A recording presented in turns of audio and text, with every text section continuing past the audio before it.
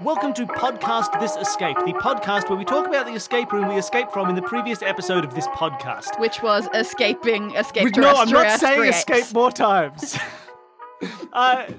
Jonah, Daniel, you did it. Congratulations. Well done. Thank you. Thanks. Well done on, all the images and the design. That was great.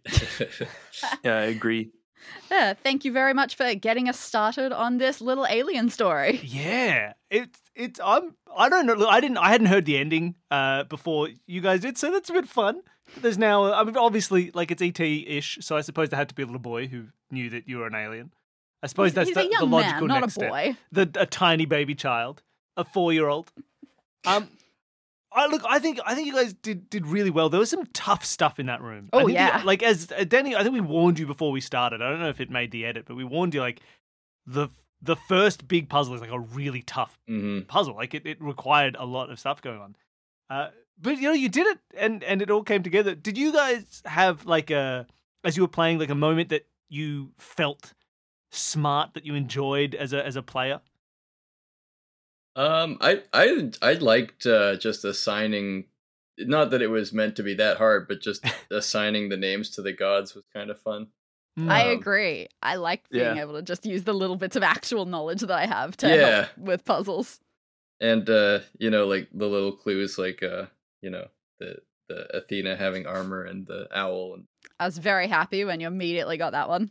Yeah, that was cool, and it was cool. I liked doodling the little statues and imagining them. That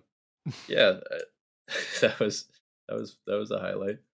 Yeah, I thought the numbers thing with the croquet, I almost said rickets again, wickets, where it was fun because it was kind of like, I liked that they were a little like oddly drawn because that made it more of like a mystery, but then slowly being like, oh, it's like this. And it was interesting, that one, right? Because a lot of the reason, like we talked about the fives being such an odd shape, but a lot of that was because you were saying that as you were doing it, it's like, oh, I could do it this way, maybe I could do it another way, or maybe there's. But really, if you kind of follow the way they're set up in the picture, the order that you do them ends up being more rigid than it appears. It's much more rigid than you first think. Like it's generally always going to end up as that shape. There's no real way to knock a ball through those hoops and do them in a different order. And that's why the fives look a little bit weird. Yeah, that's why the fives is weird, because that top one has to be so far out that it can only go across the whole top without ever turning away to other stuff. So like we started to originally it looked a bit more like a 5, but then it was like, when you get to the top, you could there is some ambiguity. It could have turned into a 9 or something. Turn into a 9 or something. So they ended up a little bit more ambiguously placed, so that generally, like if you just go through each one, it's generally an unambiguous answer. So normally when we play test these, normally the way it works, I write the entire room, I do everything, and then we do a recorded play test where it's the first time that Billy has seen any of it as he goes through them. This puzzle with the croquet stuff, I was so unsure about whether it had any potential that I drew the first couple of numbers. I just drew like a 5 and a 6 and a 7 using the croquet things, and I immediately gave them to Billy, completely contextless. I just said, if you saw this in a room, what would you do? And I have told you it's croquet and that's it.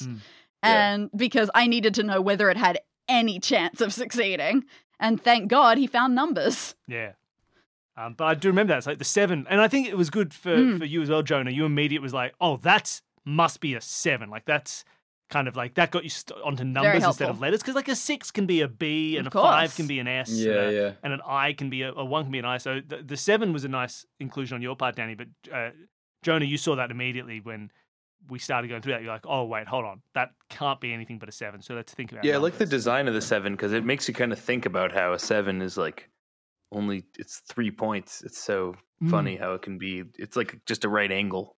Yeah. I always draw a line through my 7. Oh, you do the European 7s. I draw a line and a little thing at the top because in like fourth grade, somebody told me it was cool, I think, and I was like, I'm going to draw the coolest 7s ever, and now I just do it. That is cool. I never used to cross my 7s until I was working in quality assurance in a lab, and I needed to be like, this is a 7, please don't think it's a 1, or I'm going to have to redo all of my tests. On very official forms, I cross my 7s. I never got the whole European 7 thing until I saw, like French people write a 1, and it's just like this. It's like basically looks exactly like a 7 with like a little bit of a turn down. Oh, good. Thing, now there's a like, really loud rescue helicopter flying above us. You don't know it's a rescue helicopter. It could be attacking people. Yeah, it could be in the military. Let's hope not. Oh, but yeah, it's an interesting one. And then like the next step of that was, like, is it a 6 and a 7, or is it a 67? Is it a 1 and a 2? And it was really cool to listen to you go through like the logic of how to interpret numbers in an escape room. And it's a really good idea for people who haven't done an escape room. Like if they listen to this episode, you can pick up a lot of tips. Like immediately, Daniel, you made the point of like, okay, well, if these were all the way up until 26-ish, then we could know they represent letters of the alphabet. But some of them, if we treat them as together, they go too high. All of them are lower than 8, which is the number of statues. So maybe they're referencing each individual statue, like the 6th statue, the 7th statue, which is where we got Daddy Gur or whatever. Daddy-getty. Daddy-getty. Daddy-getty. But like, it was really good to listen to you go through all that, because like those are such important tools when you're solving puzzles and dealing with numbers and dealing with this. It's like, what do we know? Like 8 statues, no number higher than 8 is a perfectly great connection between the two. Mm-hmm. If they, it's a 67, it can't be alphabetic. If it's good to go through those things, and I think that really helped. And then the only thing that was missing was something that the fact that these individual numbers were connected to individual statues. There was already a connection that like 6 and 7 were connected to statue 1.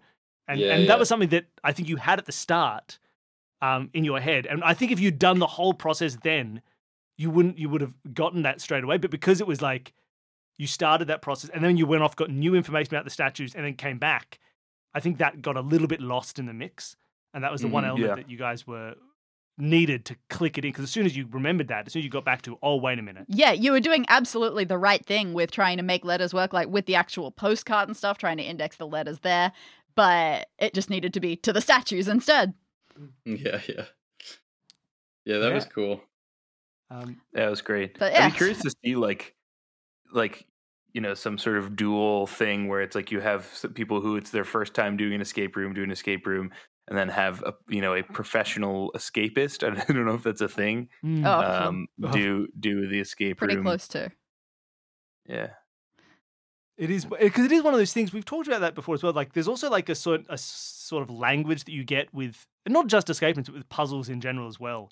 And again, like Daniel at the start, you're talking about like, we're finding clues, but we're not finding input points yet. So let's just keep looking until we get an input. Is again, like, it didn't fully pan out in this one, but it's a very good strategy, right? Yeah. And especially because like, once you know the inputs, it helps you recontextualize the clues. Like once you find, oh, okay, we need 6 letters, or oh, we're going to need a number between 1 and 100 or so. Like it helps you go back and look at all the clues you found now that you know like the restrictions on your input. Like that is, again, if we're talking about trying to learn how to do escape rooms well, this is lots of good stuff in this episode, just from like how should you approach things, what are you looking for, and we get that a lot. Like we've had guests on before who are not as like aware of that sort of a thing, and so they will find a puzzle and be like, let's just do this over, like let's just look and really drill in and try and solve this in its entirety. Right. And it's like, well, you don't know where the input is yet, so you can't solve this. Like you just, and it's hard on our end listening there being like, you're never going to get it. I'm just, you've been going from, we should probably tell you to move on, but like it's good, but so you were like good at that as a group, the two of you, like being able to be like, let's look at this. Okay, I reckon now's the time to move on. We'll come back later. Right. How many letters, this is kind of random, but how many letters were in the flower puzzle? I wonder, like, could we have sort of brute forced that? And in theory, there were not that many options to go with. I was more banking on the fact that just because there were already a couple of options, I feel like there are only 2 real letters per thing. I don't even remember what's in the middle one. But yeah, I started out by drawing the correct answer and then trying to fit in fake letters around them. Right. And then just other spaces wherever they go. L's probably feature in a couple of places. I'm looking back at these flowers now. Obviously, there's the T and the U in the first one, so it's hard to tell exactly which one it is. On the second one, I can see if an I, if you go down or the left side, easy one. Sort of. There's the A. So there's a couple of possible options. The and then first one and the second one C. both have potential L's if you're looking for L's. Oh, yeah. So there's a couple. I think that one was actually an S. I think that C that you're talking about keeps going. No, you're right. It's an S, not a C. It just keeps on going down the right side in the third one. So you could get an S out of that. So I think it's just enough to like ambiguate it, deter the brute forcing. But even then, you can't solve the rest of this puzzle. You can't get the full combination until you've seen the car decal. And once you have seen the car decal, you can confirm the flower puzzle very quickly. Yeah. So I figured even if you thought you were guessing some of the letters correctly, which you absolutely were, didn't really matter. Yeah. If you picked the exact right 3 letters, as long as there's no real way to get to the dolphins. All that was needed was the acknowledgement that for the flowers, you would probably get more information later. Didn't matter how much of it you could have solved on its own, as long as you got that feeling in you that, oh, there is just more than one option here. So I'm going to get something to clarify it later. And then the clarifying was super easy. Yeah. If we had put everything together, we might not have thought Europu was the like if we had a few different candidates, that wouldn't jump out to me as like, oh, it's that's a great I one. think also for me it was satisfying to have that kind of false set where like we had quote unquote we kind of thought we solved the flower puzzle and then got the other 3 letters and then being like, oh no, this is gibberish, having to backtrack a little bit and then like resetting that. I think, I don't know, you could describing it sounds frustrating or something, but I thought that was nice because it was a little bit more of like a push and pull payoff thing there, and then like doing the final bits made it feel more like everything was coming together at once. Yeah, great. Also, thank you. I was nervous about this idea of you potentially getting random feeling letters and not knowing if they're right, and then the final solution isn't exactly a normal word, so I was a little bit worried, but thank you. You spotted what it was right away. Billy, in the playtest, you did not, so that made me feel a bit bad. Well, You're not as childish as me. You did end the escape room on the code "You're a poo," so you know. I was going to say I liked that tone thing because I think escape rooms in general can be sometimes a little bit like, you know, mystery-esque and mysterious and I liked which this one was in many ways, but I liked the ending on the sort of gotta end on silly, a good poo note. Yeah. I like the tone. It was very difficult to say, all right, so what's the most nice, normal escape room appropriate way that I can basically have these neighbors make their lock F off Amy? Sure. I also think that's a good example of something that's like a bit harder to get when you're designing puzzles like this, which is like when you were doing the statues and the croquet ones, and you started going through options, like when you were sequencing the message and you were putting in first letters, you were getting gibberish and you were taking that to mean like, oh, this gibberish means this is not going to be right? So you think because there was nothing that like explicitly told you should sequence these letters or you should pick the first letters, that when you get gibberish from that, you think, okay, well, I've obviously done it wrong. I should find a whole new method. Whereas for the final puzzle, you get gibberish from doing the 16, 13, whatever, and counting those numbers. You still get something that doesn't make any sense.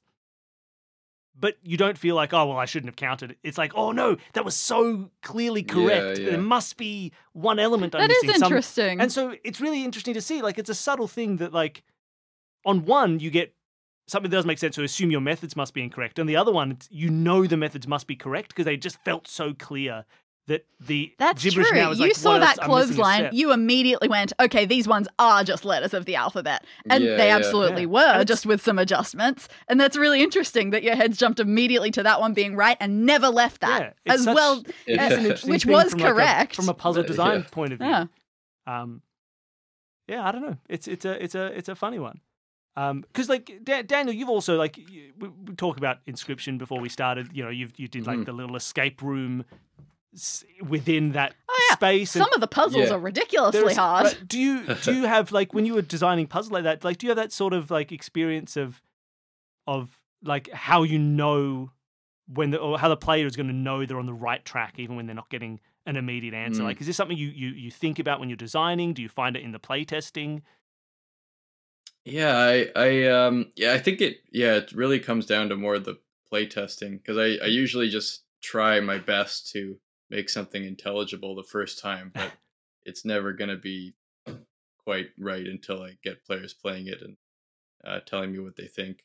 Inscryption was a little weird, right? Because a lot of the clues involved playing the game. Like in order to understand like the wardrobe slider puzzles, you had to actually play the game, and they weren't meant to. Like the whole idea was to go back and forth, like integrate the two things. So I don't know if they were like if Inscryption was like it's a standalone escape room, it would really hold up that well. Trying to do other things. Oh yeah, the way that you are taught things is very unique to the game. Yeah. Because you're right, there is an element like that where it's sort of like where people do, you can do chess puzzles, where it's like, here's like a chess setup, and like, can you cannot do them? Can you finish in 2 moves, or like, and those are so built on like, you've learned the game of chess, now apply the rules you've learned to a fun little scenario. And I think some of the Inscryption puzzles had that element. It was, you learned how to fight a bear with a weasel, great. Now, here's a simulated fight between some various other animals. Can you fix this? Can you finalize it? Can you put it in details? So it was more like that type of a puzzle of these like exploiting the rules of a little game, but also a game that you didn't know the rules to, which is very very The Witness / The Lookalike in its way. Yeah, teaching you a new game and then giving you puzzles built on that framework. It's a nice way to present these puzzles and to learn them, and like you say, to mean that it's not self-contained. It's not its own. It's like not like take a break from playing one thing and do a whole different game. There's that connectedness is key to solving it.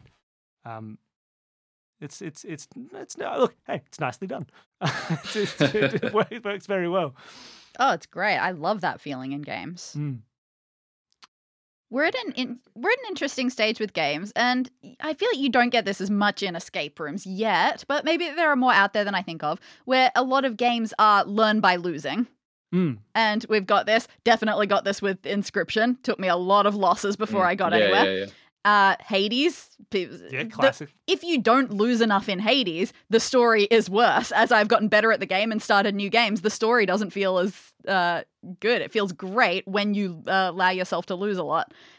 Pretty much. I mean, a lot of these roguelites are the ones where you get to maintain stuff through runs. Oh, yeah. And I feel like The Witness has something very similar in that sort of regard, because they do tell you when you get a puzzle wrong, it highlights for you what you've done wrong without telling you why. And so learning by getting things wrong is a really enjoyable game mechanic now. Do you think that's something that when we're talking about escape room design, does that have a place in escape room design? I mean, I would hope so. Can you think of any specific examples? Well, I feel like you have done that occasionally. Oh, really? And I can't, but my problem is I can't remember what. I'm sure there are puzzles where I've looked at puzzles and thought, I have no way to do this. And it's only once you start trying and realizing what input fails or how it fails, like, you get more information. It's a difficult one to try to work with an escape room, because so many people for escape rooms look at a thing and go, I do not have an answer for this, and I haven't found any information about it, so I should ignore it for now. That's definitely a strong instinct. I believe I have this in my head because I think we play tested it and I went, well, I'm just not going to do this puzzle. And you were waiting for me to do something so I could learn. Yeah, I think it's just one of these things where the different mindsets are there and you have to really force a certain mindset if you want that to work in an escape room. You've got to tell people that it is okay. And I think it works better for computer games because people in computer games love to poke, right? Like in a computer game, you want to poke around at stuff. You want to like go into the corner and just start tapping A on stuff and see what happens. So you can rely on that instinct. And you're right, escape rooms, I think you don't want to, it's harder to poke around as much. You want to just know. You want to be like, no, I'm smart. I can sit and I can figure this out. I assume I go into escape rooms to feel smart. So the idea of going into an escape room just to be told several times, no, that's wrong. Learn faster. Maybe a lot of people have my level of insecurity in escape rooms, and so they just don't want that to happen, and so they don't try. But yeah, it is interesting. I know that's a big thing in physical escape rooms, right? Where it's like, you have to nail everything to the wall and screw it in, and like because people will be like, well, maybe this is a clue, and they're like ripping out, just like the set and like taking all the things, so they have to be built like super tough. Yeah, I'm generally the exact opposite of that. I won't touch a goddamn thing, and I'll assume that nothing is important. But I mean, look, it is one of those things that's interesting, right? Like we can do that in our setting, and in video game development, you can do the same thing, right? Generally, your environment is quite robust. Like you don't have to be like, oh, people have pressed A on this portrait too many times. I have to replace it because the hinges are getting bad. It's like, no, it will open infinitely. And in our case as well, right? We can we can have you do whatever. Like you could say, like, I'm smashing all the statues. We're like, yeah, that's sweet. Very little of this room would have worked in a real escape room. It's like, what's the reset for a smashed imaginary statue? You just imagine that it isn't smashed anymore. And like, you're fine. And so I think we in like this field in game development and other stuff, you have the capacity much more than a physical escape room to play with physical elements and to play with trial and error and messing around with stuff. Because as you said, in an escape room, if it's not bolted down, you've got to assume someone's going to break it. You have to have a couple extra copies on hand because if a player can touch it, it's going to get broken. And so maybe that's why, from like a design point of view as well, there's, you don't want people to fiddle too much.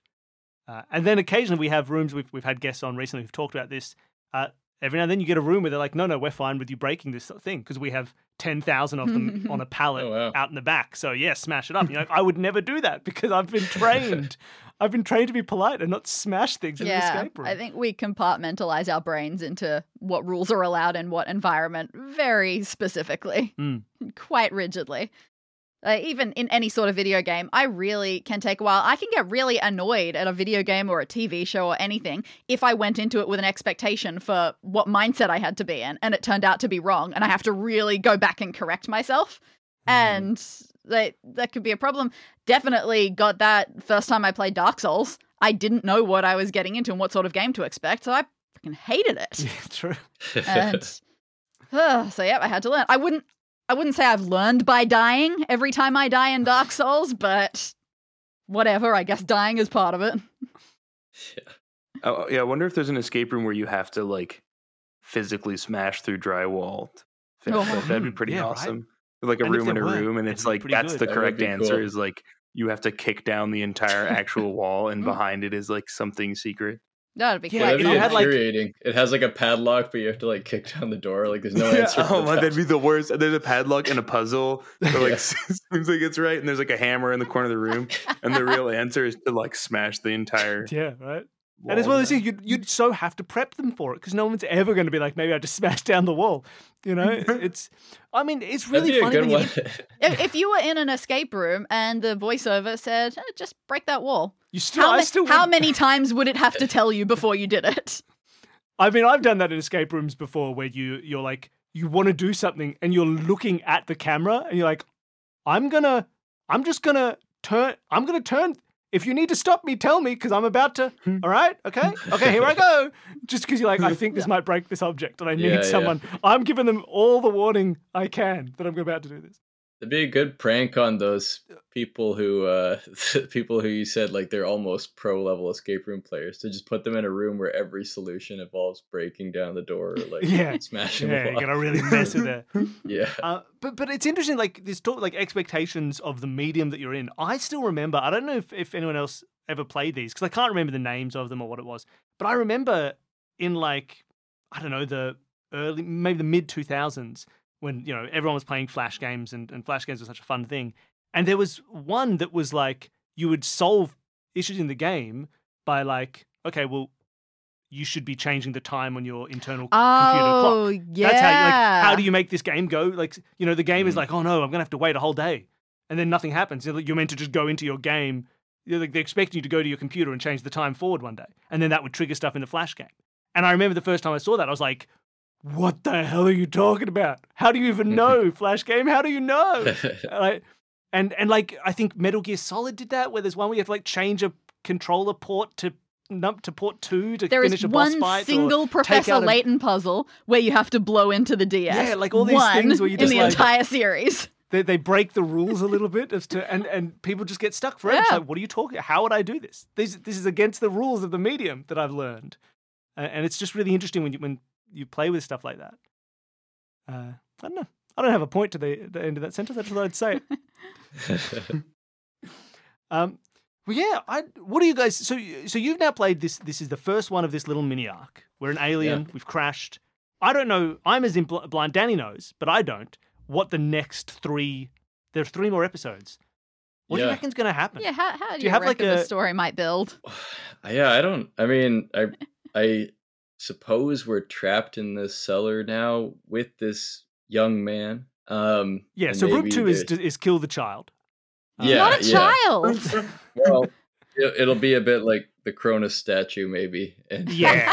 they'll start things off.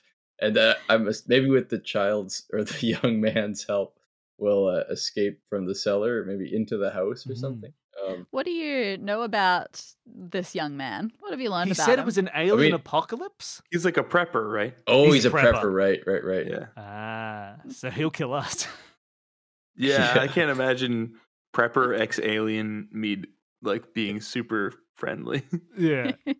Yeah, that is interesting. Because, I don't know where it's going to go. Because obviously, like, ideally, we're trying to escape Earth. Escape from planet Earth. Escape from Yeah.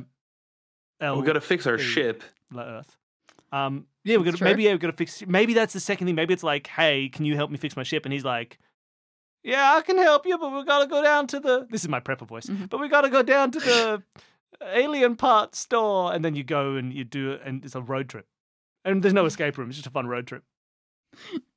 Maybe that's it. There's always one part of the movie that's just character building and not plot progressing. Yeah. There'll be one of these escape rooms. We'll have nothing happen. We just sort of chat for a while. Yeah, I've got no idea. I don't know what like the next steps will be. I feel like in the playtest, I outlined what I reckon they would be, and I've completely forgotten because they felt good when I did them then. But now I've got no idea. You meet the kid. Surely we have to get attacked by the government if it's Yeah. got some kind I of mean, it ET is an like- alien that would be movie. awesome. So maybe end of like the second thing is like suddenly the government finds out you're there, and then the third one you got to escape jail from cell. from a government lab. And then the fourth Observation one, Like a chamber black where you're being site? poked with stuff. yeah, and then the fourth one, you escape from the black site in episode 3, and then the fourth one is like get to your ship and fix it up and get out of here. And then, I have to also go with the fact of I like putting twists in my arcs. You've been a human the whole time, and everyone else is an alien. The Earth observation program is to reclaim Earth from the aliens who took it over and forced you into space and grafted an extra eye onto your forehead. Yeah, when's the 3? I was waiting for the puzzle with binoculars with the third eye. Can I just make a note? I read it wrong as I was doing it Oh, no. because I sort of just skimmed over it and assumed I'd made a typo in my notes. The very first lines that I have are, everything hurts, your head is pounding, your hearts are still racing. And I immediately thought, oh crap, I accidentally wrote this with 2 people in mind. I better change that. Nope, just a single alien with Yep. 2 hearts. Oh, so you're the Doctor. This is a Doctor Who fanfic. And we've got to travel back in time to stop ourselves from crashing. So, no, that was just all giving Time you some travel alien puzzles building can in be the fun. first paragraph. How did this, because I'm going to assume you've had some escape room experience. I assume not a huge amount of audio tabletop escape room experience. Yeah, I don't think either of us have done that before. No. So what sort of feelings does this have compared to a real escape room for you? Oh, I mean, like writing the notes was really cool. I kind of enjoyed that aspect of it, which you wouldn't do. Yeah, I mean, I guess you sometimes write on a piece of paper, but I wasn't like drawing like the scene, like drawing the backyard and like the houses nearby. So that was kind of neat. I enjoyed the visualization aspect of it. Yeah, it reminded me a lot of Dungeons and Dragons or something where it's like, you get a lot of mileage out of descriptions. It's crazy how much visual descriptions can be like transportative, in a way, Mm-hmm. without, like there's visuals in this, but they're representative more than they are depicting, I think, which is good. I like that. And a lot of it was just, I could have read that out, but people are going to get sick of my voice. True. It is fun, and it is. I think when we first started doing these, like it was, I think it was kind of surprising how much it still also feels like doing an escape room, like in terms of like the steps and like it doesn't feel like an entirely unrelated experience. You're like, this is an escape room. Like I'm following the rules of how to do that. I'm looking at this. It's and it's so much easier, right? Like there's a thing we've talked about before where it's like in an escape room, to make it look like a real office, you have to say, put all the stuff on the walls, put the desk there, put these there. And then people get obsessed with all those details because they're like, oh no, there's this on the wall and this here and there's 2 notes. And like maybe they're all clues, And I like that in this one, you can just sort of say, first of all, picture an office. Great. Now you've pictured the office. You've filled in all those details yourself. So you know they're not clues because you are picturing the chair and you're picturing the desk and you're picturing the walls. And now we describe three things. The important ones. Like if you went to an actual escape room and there were only like the couple of small things that you describe, you're like, oh, it feels like such a sparse space. But so I really like that flow of being able to be like, fill all the detail in your mind, but then you don't get caught up on it because you filled that detail and you know it's not a clue. Unless they've incepted you weeks earlier. That's true. Which is what it felt like reading the treasure hunt in Athens. I know and what I've happened never there. heard anyone say that phrase before. Like, it's like, oh wow, you created a scavenger hunt in Athens? That's a coincidence. This room has a scavenger hunt. Crazy. It is, but yes, absolutely not planned, obviously, because we didn't know until we started the recording. No, I just play a lot of Hades and do Greek Duolingo on my phone. Oh yeah, cool. I was going to ask, now that we're back in the post show, you made a scavenger hunt. It is in Athens. You are not in Athens. Were you in Athens? Were you there at the time? Did you do the whole thing remote? No, I lived in Athens for like 2.5 years. So me and a friend of mine who were living there decided to do a urban scavenger hunt.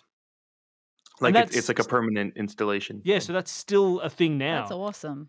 Yes, as I said, as of yesterday, it may be in semi-functioning working order, but how all the was it clues are destroyed? Like what happened? Did an important wall collapse or something? Yeah.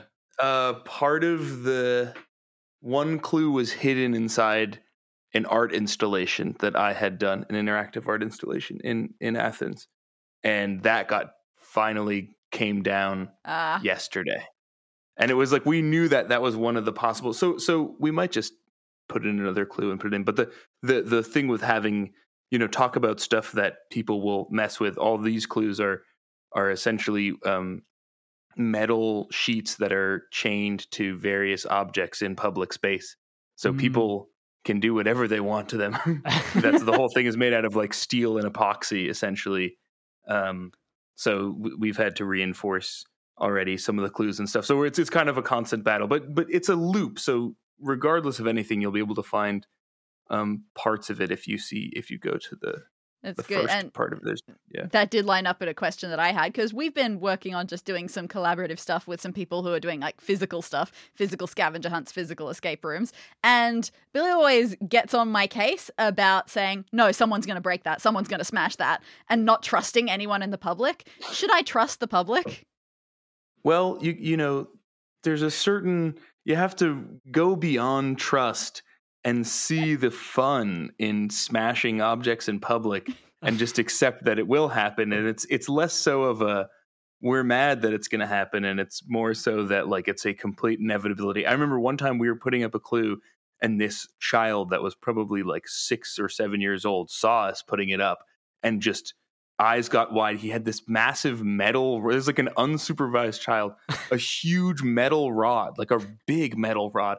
The second we've installed it, like he just comes over and starts smashing the lock that it's been put on with as hard as he can with a metal rod. And we're like, can you just like please leave? Like there's nothing. It's just a, there's no. And he's like, it happened to be this one lock that was like the least strong lock in the whole thing because it had to fit into a specific space.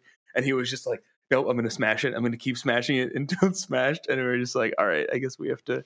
Children are terrifying sometimes. Not long ago, I was riding my bike. We have a lake near us, so I was riding near the lake, and I rode past, and there was a small child. She was holding a stick. She saw me coming, and her eyes got that same wideness, held up the stick as I was driving past. She wanted to throw it at me. She wanted to jam it in my wheels or something. She wanted to see me go flying. Yeah, it's a perfectly understandable and wonderful, impulse. But yes, people will try to. I mean, the only problem you'll really have is if somebody with authority really wants to take your thing down. There's nothing you can do about it. If someone with an angle grinder who's part of a government wants your. Except there was I have this fantasy of a portable welding rig. That's the ultimate street art tool because welding stuff is quite hard to take off. Anyway, that would be a really cool scavenger hunt, a all welded scavenger hunt or an all hidden scavenger hunt in logos of industrial, machinery in cities where it all looks like it's part of the, it's the serial number of a dumpster, and it's a real serial number on a real dumpster, but it's, you have to the go council to that can't be corner. like, oh, don't put your art here. We're going to throw this dumpster out. No, it's your dumpster. You fools. Well, and they won't even know, it's like who sees a serial number on a dumpster and thinks that it's part of a Yeah, that's project. usually the sort of thing I think about when I go with these things. I think, all right, what's a really funny street name around here so we can point to that street sign? Yeah, that's good. Yeah, I did have a fight with my creative partner once about putting up a sticker, and I was like, the sticker's going to come down. It was in a very hidden place where like it was all full of these old, very crabby Greek people, like being like, and so in the middle of the argument, like we see this old man walk up, and we're like gesturing towards it, and we're like, yeah, look, these people there's a sticker, on that thing there that's probably been there for years. And he was like, and I'm like, no, someone's going to take that off. And as we're gesturing to it, the old man like gets this curmudgeon-y look, and he goes over and he rips the sticker off with like lots of, because he thought that we had something to do with the sticker. And I was like, you see, they'll do anything. Oh, wonderful. All right. So do we have anything else we want to say about the room or about? I think I've exhausted Quick everything to this room. stickers? Not much changed between playtest and this. No, the playtest pretty much this was a very smooth one. Sometimes we do a full overhaul after we're playtesting it. This one was Yeah. pretty much designed as play. It's a hard room, but we didn't change anything. Yeah, could we have made it easier? Yes. I think there was one part where I had the same initial response of like, we are missing 2 dolphins. We should take 2 dolphins away from the dolphin number. We are missing 1 turtle. We should take that turtle number away, which was your initial feeling as well. And then there was the note that's like, It's an interesting if they one are 'cause missing, you need to as soon add as them you on. look at the note again, you see It that it just says the has word the added, and that words stands add-on. out. But to you think, just have to try both, and so yeah, fine. and I think that's sort of where we got to in the end. It's like, what's the worst case scenario? You do one, then you do the other. One makes more sense than the other. yeah, Yeah. I You just move want to on. make sure that there is something that tells you that one of them Yes. was the right Yeah, thing there to isn't do. there is something that unambiguates. Yeah. Disambiguates? Disambiguates. Unambiguifies? Whatever. Wikipedia says disambiguation. But that's for telling 2 articles apart. Disambiguation, not for making sure you know disambiguation. how to add dolphins. Well, I think that's good. You two did really well. It was lovely to hear you play through the room. It was you were on the right track all the time, and even when you get caught up in stuff, it was because you were just trying and trying. Like there was no point where it felt like you were lost or Yeah, stuck. completely at a loss. Yeah. Yeah, so, Yeah, you can tell from the way you go through process, you can tell that you're both puzzle people. yeah. So it worked out well, even though Yeah. Jonah refuses to admit it. Yeah, well, he'll only glue the I'm a puzzles secret together. puzzle. He won't design. that's, Um, that's truer than you would ever believe. But no, it was great, and it was lovely to listen to you. I'm excited to see what the next 3 steps of this. I can't even say it. Escape-strial to escape-strian. This is nonsense. Extrascapes terrestrial. Extra skips, Is that- terrestrial skips, skips. I don't think the movie would have done well if that was its subtitle. E.T. Escape. So thank you so much for coming on and playing the room. It Thank was you so wonderful to much. have you. It Yeah, was great thanks for to having listen. us. That was a treat. Yeah, thank you.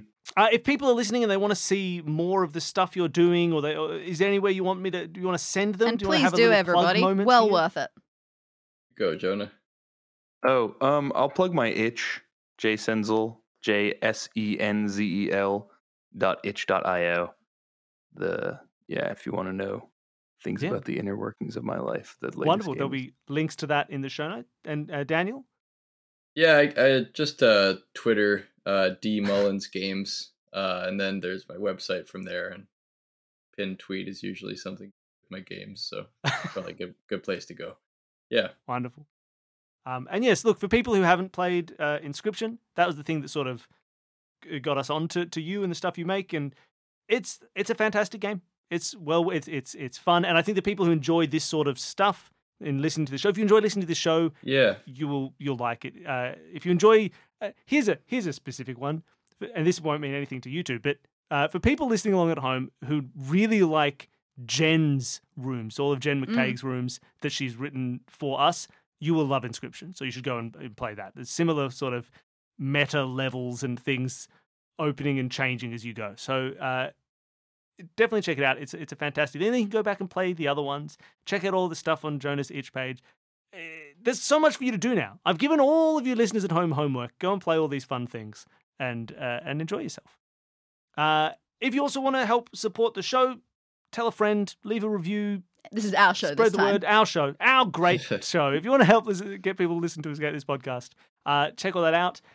There should ideally by this point also be a new mystery on Solve This Murder. So we're back with Solve This Murder. If you want to hear a fun murder mystery where we try and solve a murder mystery, you can go and check that out. That's back now and should be fairly regularly back from this point on. Fingers crossed. Fingers crossed.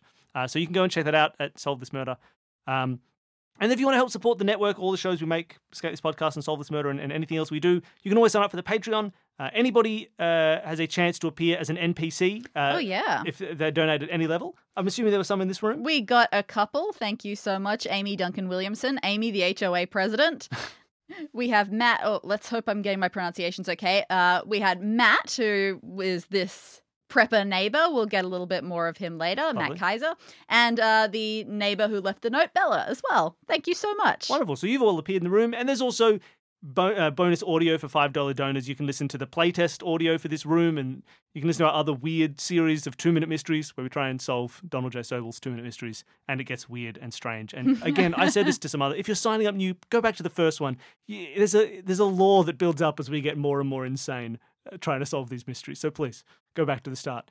And then there's badges and other things for $10 donors. I have some my room sketches for some of them. I don't normally show my room sketches, but I've been doing semi-effortful 3D sketches of some of the rooms. Been posting those, and we're going to have a new writing little project up there. Yes, either something that may have started or has not yet started for $10 donors is like a fun choose your own adventure series that you can do through Patreon. It's good fun. All right, that's the best way to support us. But otherwise, tell a friend, tell an enemy, tell someone to listen. Thank you, everybody, for listening. Thank you again, Jonah and Daniel, for playing. It was fantastic having you on. Let's all say bye. Thank you, Danny, for writing such a fantastic room. All right, let's all say bye. Yeah, thank you. Bye, everybody. I don't do that. Bye. I don't do the kindergarten sign-off.